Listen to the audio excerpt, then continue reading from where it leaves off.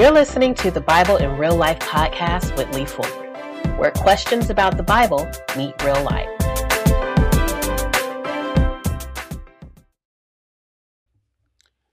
Hello, this is Lee Fuller, and welcome to the Bible in Real Life podcast. I am so glad to be here, and I hope you are too. Today, we're going to walk through something that I've been meaning to do for a while, and now that I have my own podcast, I get a chance to do it, right? So we're going to talk about the characters, and we're going to look at some of the characters of Christmas, right? I mean, we're familiar with the story. Many of us are familiar with the story. But I want to dig a little bit into the characters so we can see the Christmas story from a perspective of real life of the characters that's involved. Okay? So if you're up for it, I'm here for it, and let's go. All right. So Christmas time is coming up, and I thought about doing probably next year I may do commercialism or Santa Claus and all that. But this time I really want to get into the characters of Christmas. And the first character we're going to learn about is Joseph, because I want us to pull this from just say biblical story into a real life scenario, right?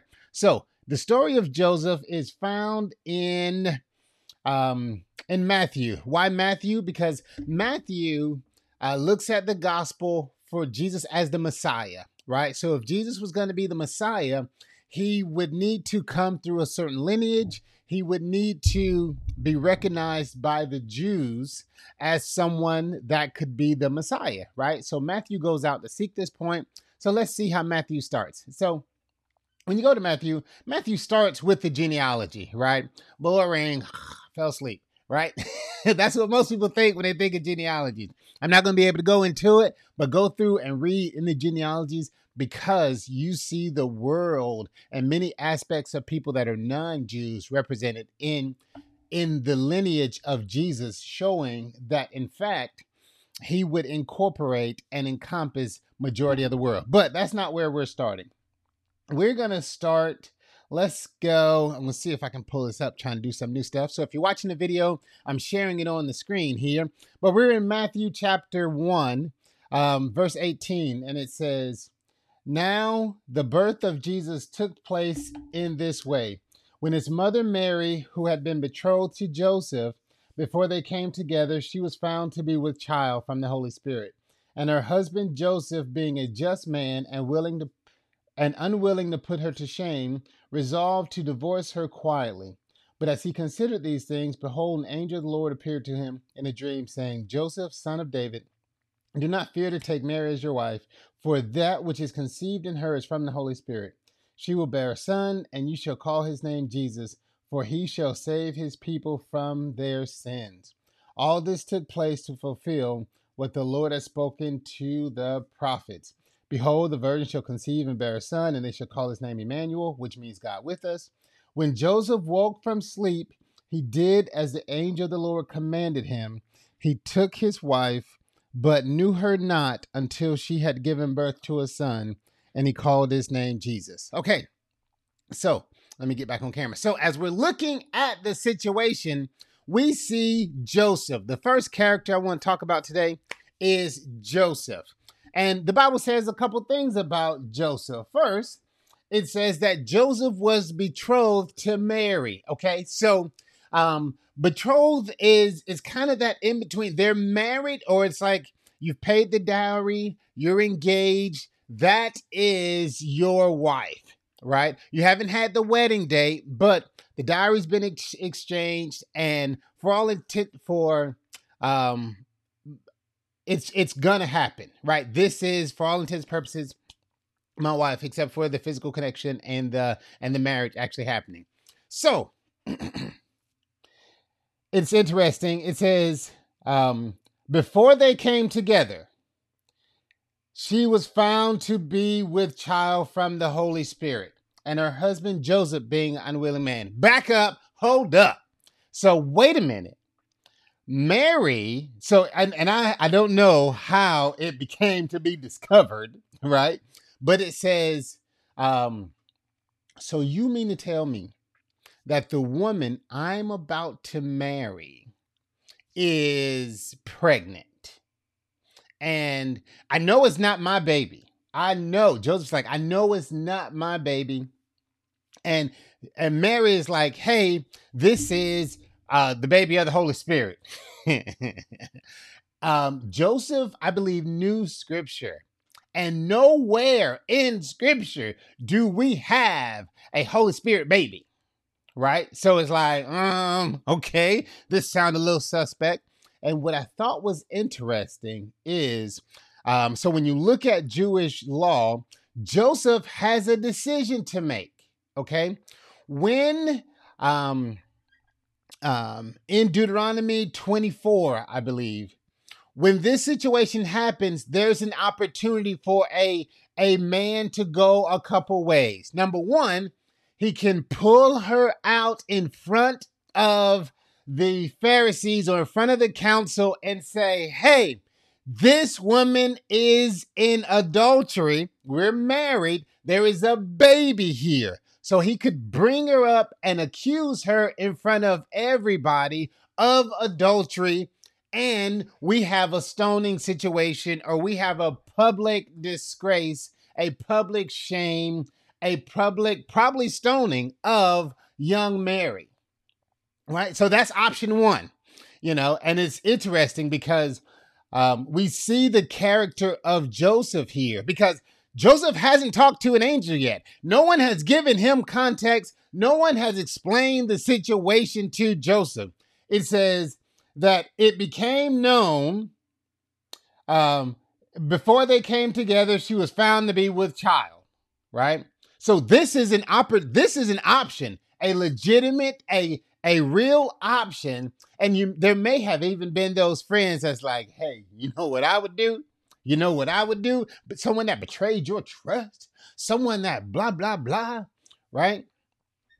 He could have taken her to before the council, accused her of adultery, and asked that she be stoned.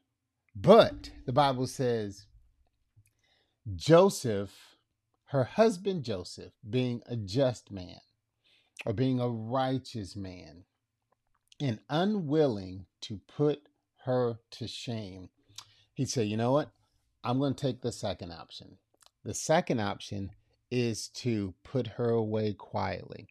Deuteronomy 24:1 says you can hand her a bill of divorce if there's indecency found within her, right? So you can go the public route or you can do the private route. Now, both of them are shameful.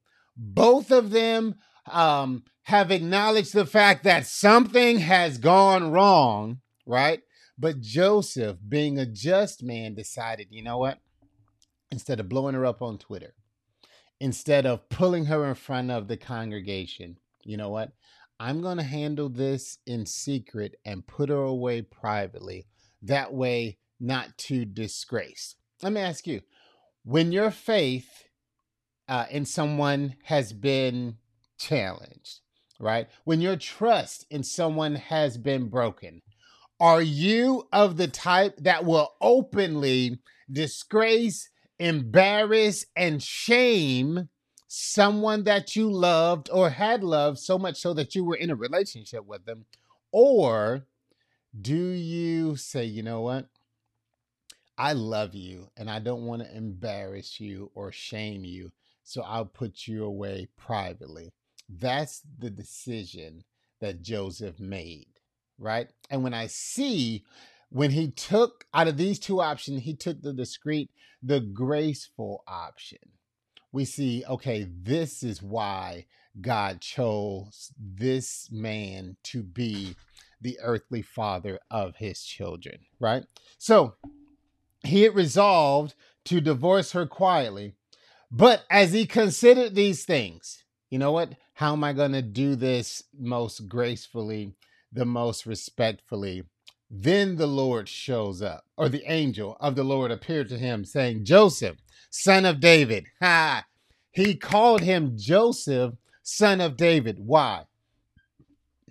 Because he is confirming that Joseph, you are of the kingly heritage of David. Okay.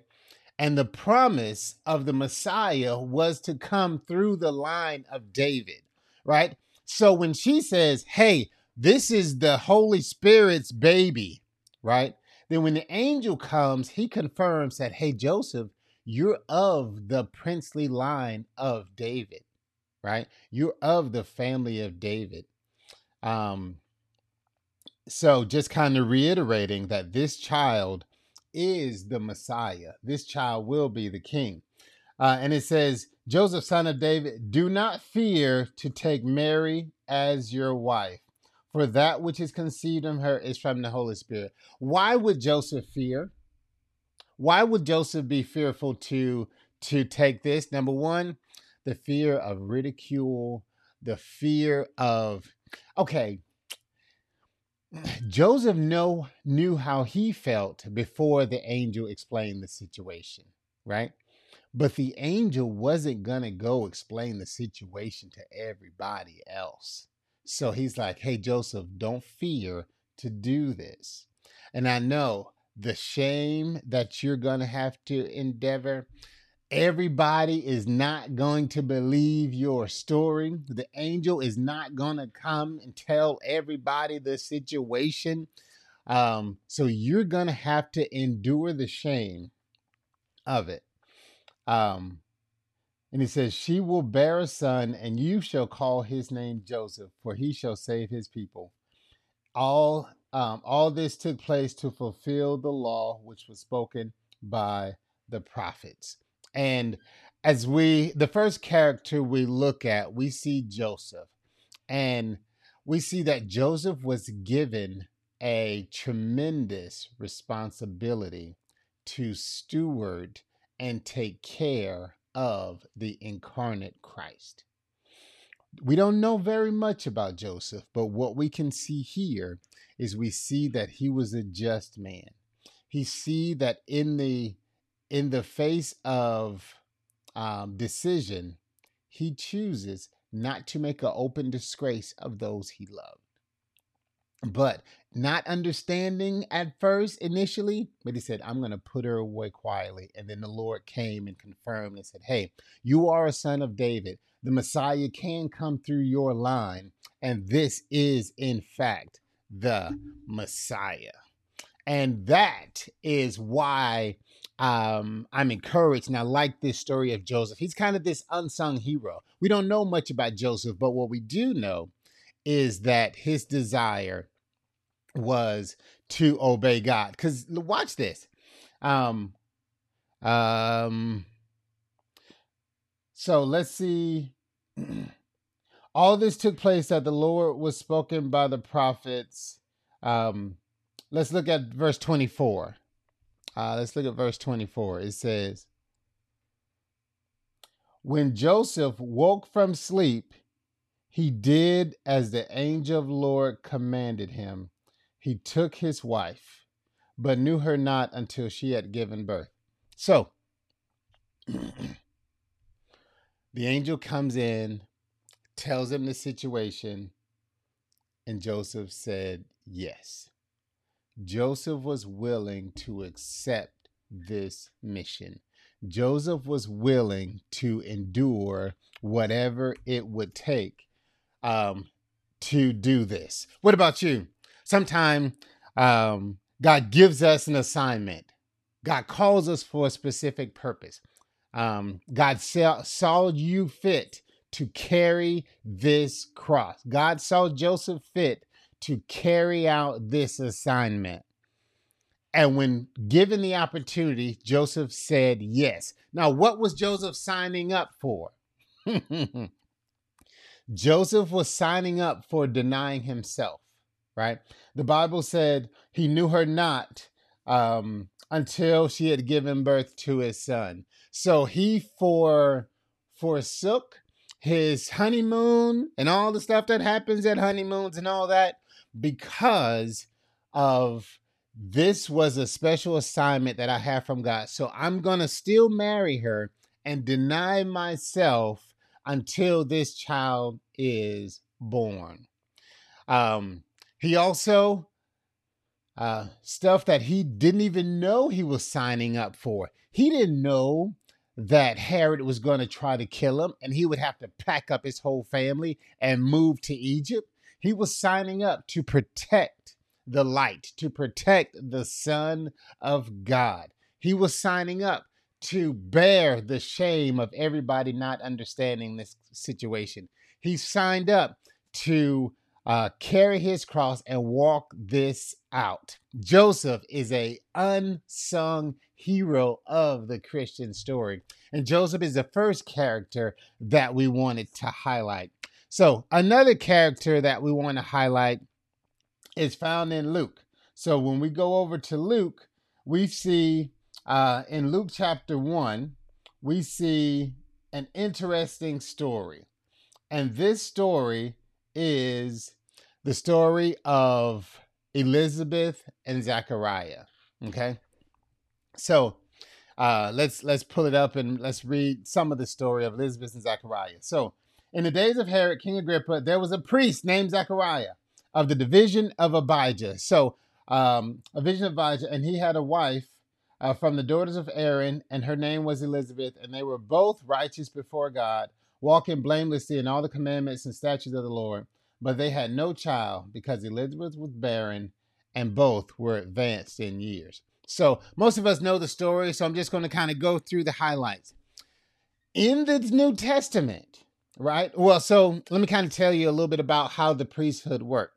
So there was 24 families or divisions, right? It says he was of the division of Abijah. There was about 24 families. And the priesthood had grown so big.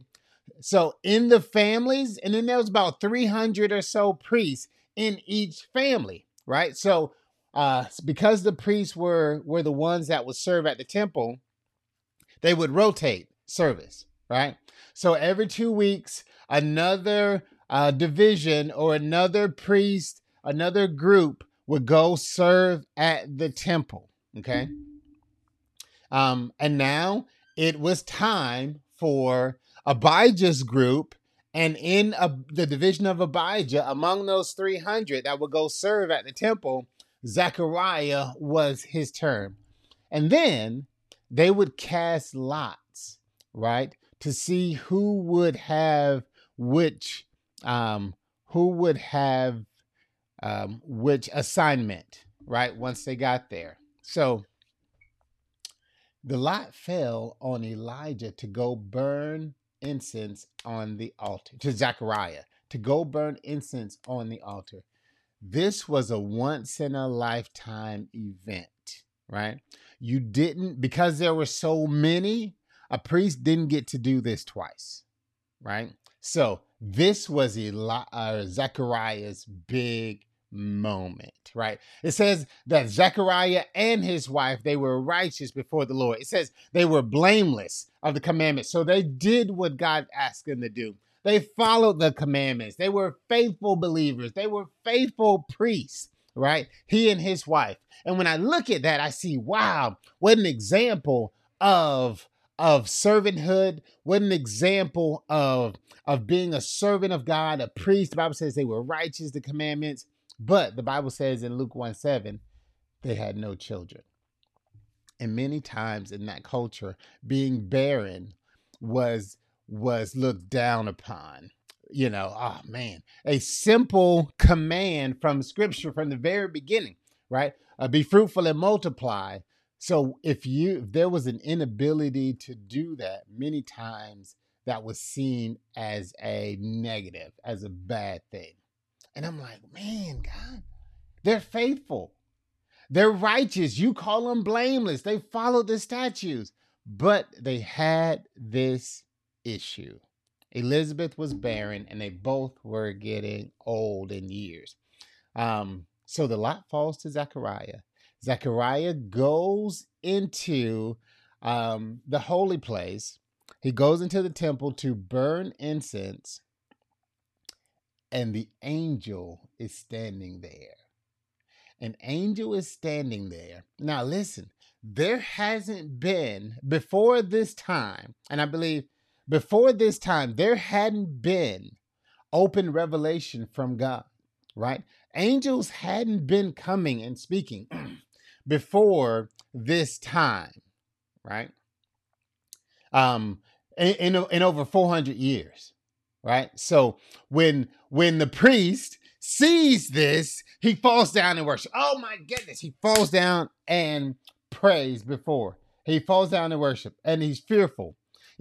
These angels are not like we be like, oh, an angel of the Lord is near us. We want to walk in and with our head up, looking at him in the face and stuff. Back then, there was this awesome fear and reverence when you saw an angel, right? We've kind of demystified. It's like, oh, okay, oh, there's an angel, right? But there was fear and trembling when they saw these angels. But anyway, the angel says to him, near the altar, and Zechariah was troubled when he saw him. Fear fell upon him. But the angel said, do not fear, Zechariah. Verse 13, do not be afraid, Zechariah, for your prayer has been answered. Your prayer has been answered. Now, at first, I find this so fascinating because what prayer has been answered? Watch this. Zechariah is going to fulfill his priestly duties. So the prayer that he's praying is the prayer for redemption. The prayer that he's making for the people is the prayer that God's will be done, that the Redeemer would come, that Israel would be redeemed. They're praying for the coming Messiah, for the redemption of Israel. And God sent an angel to say, Zechariah, your prayer has been answered. Amen. Hallelujah. You've been faithful to the scriptures. You've been studying God's word, and God is letting the people know that the Messiah is coming. Your prayer for redemption has been answered. Amen. But watch this. Not only does God answer the macro prayer, the prayer that the whole world has been looking for, that the Israelites year after year after year have been praying, thy kingdom come. They've been praying for the Messiah. But God also answered his individual prayer. His individual prayer was also answered. It's interesting how many times God will, in God's infinite wisdom for how he answers the big issues of the world, he answers your prayer. Does that make sense? So intertwined with the overall will of God, your prayer will be answered. And that lets us know that our prayers should not just be a benefit for us. So they were barren. God answered the prayer to send the Messiah and then said, you know what? Your son will be the forerunner for that child. Right? Isn't that good? God gets 2 for 1, right? He sends the Messiah and answers their prayer. And my prayer for you is that the things we desire, the things we're asking God for, does it line up with the overall prayer of, Lord, thy will be done, thy kingdom come, right? Or is it these selfish prayers? And I get it. I get it. They wanted a child. And God wanted to save the whole world. And he answered both and intertwined them together. I'm going to answer your individual prayer because I see your heart, but I'm also going to answer it in the context of the bigger vision. And I believe that's what God does for us today. So, man, I'm encouraged. I'm like, what? God is always working on multiple levels. So your prayer, the answer to your prayer isn't just for you. God wants to use you and the things that you're praying for to be a benefit for others. Allow your blessing to flow. He told Abraham, he said, by your seed, the whole world will be blessed. He told Jeremiah, or Zechariah, I'm just throwing out names. Zechariah, your prayer will be answered. Your prayer for the Messiah has been answered. And I'm also going to use your emptiness, your faithfulness, and give you a son. And that son will be the forerunner for the answered prayer for the nation. Amen. Hallelujah. Lord, allow my prayer to be in line with your will so that the answer of my prayer furthers your kingdom. Oh, I'm preaching right now, but I want you to see the real people that are being impacted by the Christ, by the Christmas story, right? So, now we have to deal with Zechariah, we have to deal with Zechariah. Zechariah says, in what verse? In Luke 1:18. Let me pull it up. And so how does Zechariah respond? Luke 1:18. And Zechariah said to the angel, how shall I know this? For I am an old man and my wife is advanced in years. Now, on the surface, that doesn't sound horrible, right? He says, how shall I know this? For I'm an old man and my wife is advanced in years. So this sounds very similar to Abraham in Abraham 15:8. He said, oh Lord, how am I to know that I shall possess it? Right? But here is the difference. Here is the difference. In Abraham's story, before he said that in 15:8, in 15:6, the Bible says, and Abraham believed the Lord and it was counted to him as righteousness. And so Abraham heard God's word, believed it, and then said, well, how is this going to happen? I believe it's going to happen. How is it going to happen? Right? Zechariah saying similar words, but had a different spirit.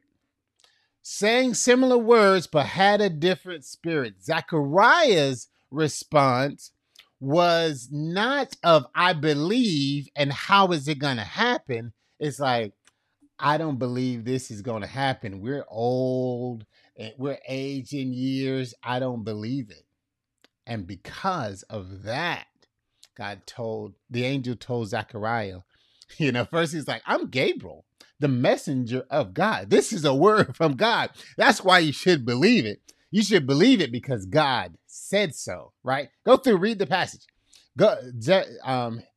Gabriel says, the angel answered him, I am Gabriel. I stand in the presence of God.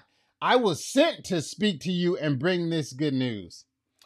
But because of his unbelief, because of his, he's saying the same words, but his spirit was doubtful. Spirit was unbelief. God says, you know what? You won't talk. This is going to happen, and I'm not going to allow you to speak against it. So his consequence for not believing, his consequence for having the wrong spirit, his consequence was he was not going to be able to talk. Now, let me tell you what happened in this series. When the priest would go in and pray at the altar, right? They would come out and give a benediction, right? They would go in, pray at the altar, and they would come out because people were outside waiting for him, right? Because later you see, it said the people like, man, Zechariah is taking a long time here in the temple, right? In the tabernacle. So in the temple, he's taking a long time. So usually the person will come out and give a benediction. Zechariah comes out and can't talk. So the people realize, oh, something has happened. Something is going on, right?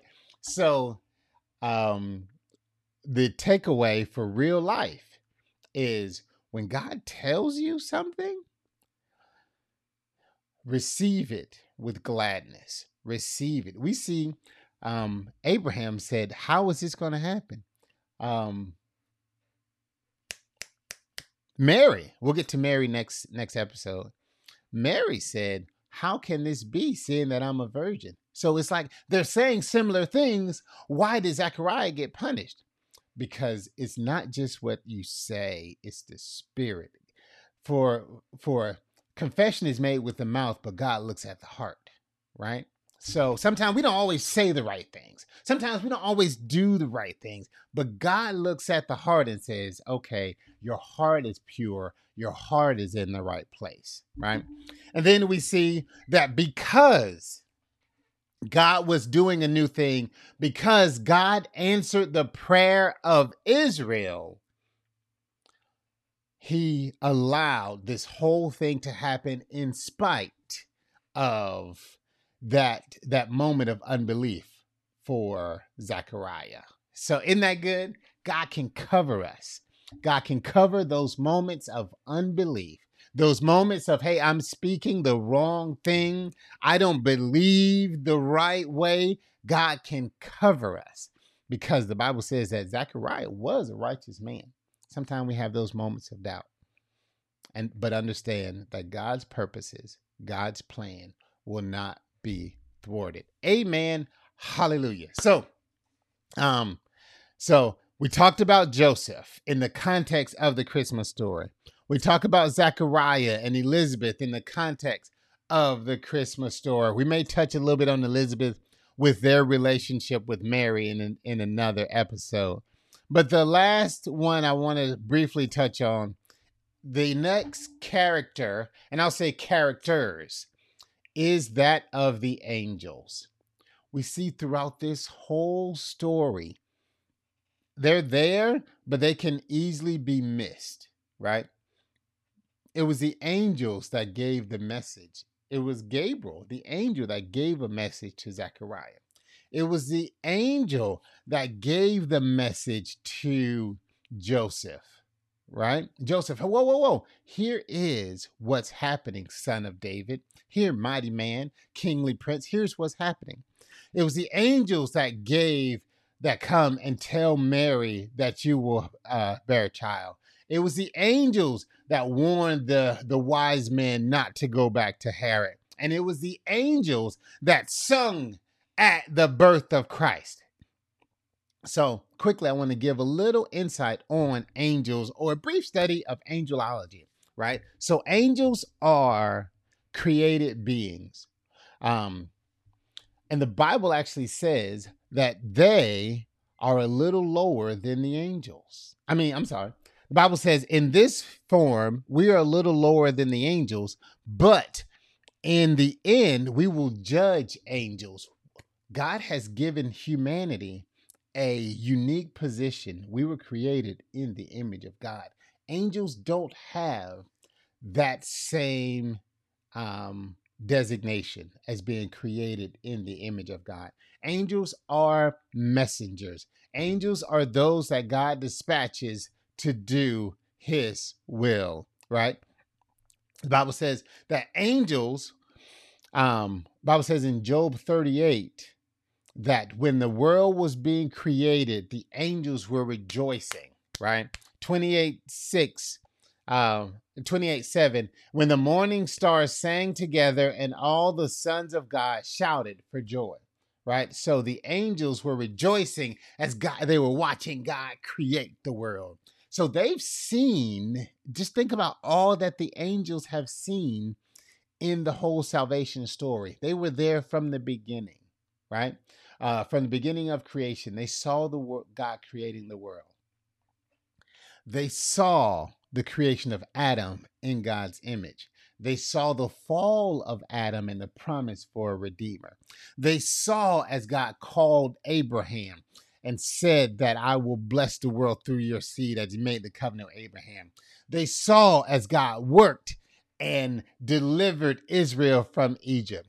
They saw the struggle of the divided kingdom and the united kingdom, because they came and saw and were moving on God's behalf to fight the battles for the Israelites and so forth. They saw this whole process. And now The angels are seeing a continuation of the salvific, of the salvation plan. They are witnessing the incarnation of Christ. The word of God that they've seen throughout time is now being born as a baby. And they're called to announce to the people, to the humans in this process, hey, Zechariah, here's what's going to happen. Hey, hey, Joseph, here is what's going on. Hey, Mary, here's what's going on. So no wonder when the child is born, the host of heaven started singing glory to God and saying, glory to God in the highest, and on earth, peace, goodwill toward men, blah, blah, blah, Christmas pageant in the sky, blah, blah, blah. I'm sorry, blah, blah, blah. It's maybe disrespectful. Christmas pageant in the sky is happening. The angels that have seen this whole story are now rejoicing that salvation is coming. They're rejoicing that Jesus has become man and is fulfilling this plan of salvation. See, those that know the whole story, those that have seen from the foundation of the world to the incarnation, and they also will see the end. They know that this is a momentous time. They know that the birth of Christ is a big deal. They know that this process of God redeeming his people is something that's worthy to be celebrated. And in this Christmas season, take the time to not just get caught up on the gift giving and on the Christmas cake and all this, but realize that celebrating the birth of Jesus, celebrating the moment in history where God became man so that we can be saved.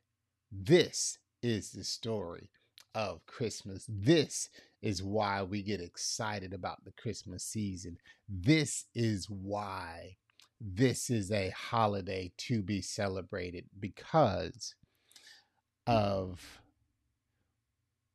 the coming of Jesus in human flesh, redeemed humanity, and now we can live forever with him. So this is part one. There will be part two. There's a couple other characters that we want to show them in real life to get another perspective of what God is doing through these real people and how the Christmas story can impact us and change our life as well. All right, this is Lee Fuller, and this is the Bible in real life, as we're discussing the characters and how they have to deal with the incarnation of Christ in their real life. All right, bye-bye, everybody. Talk to you later.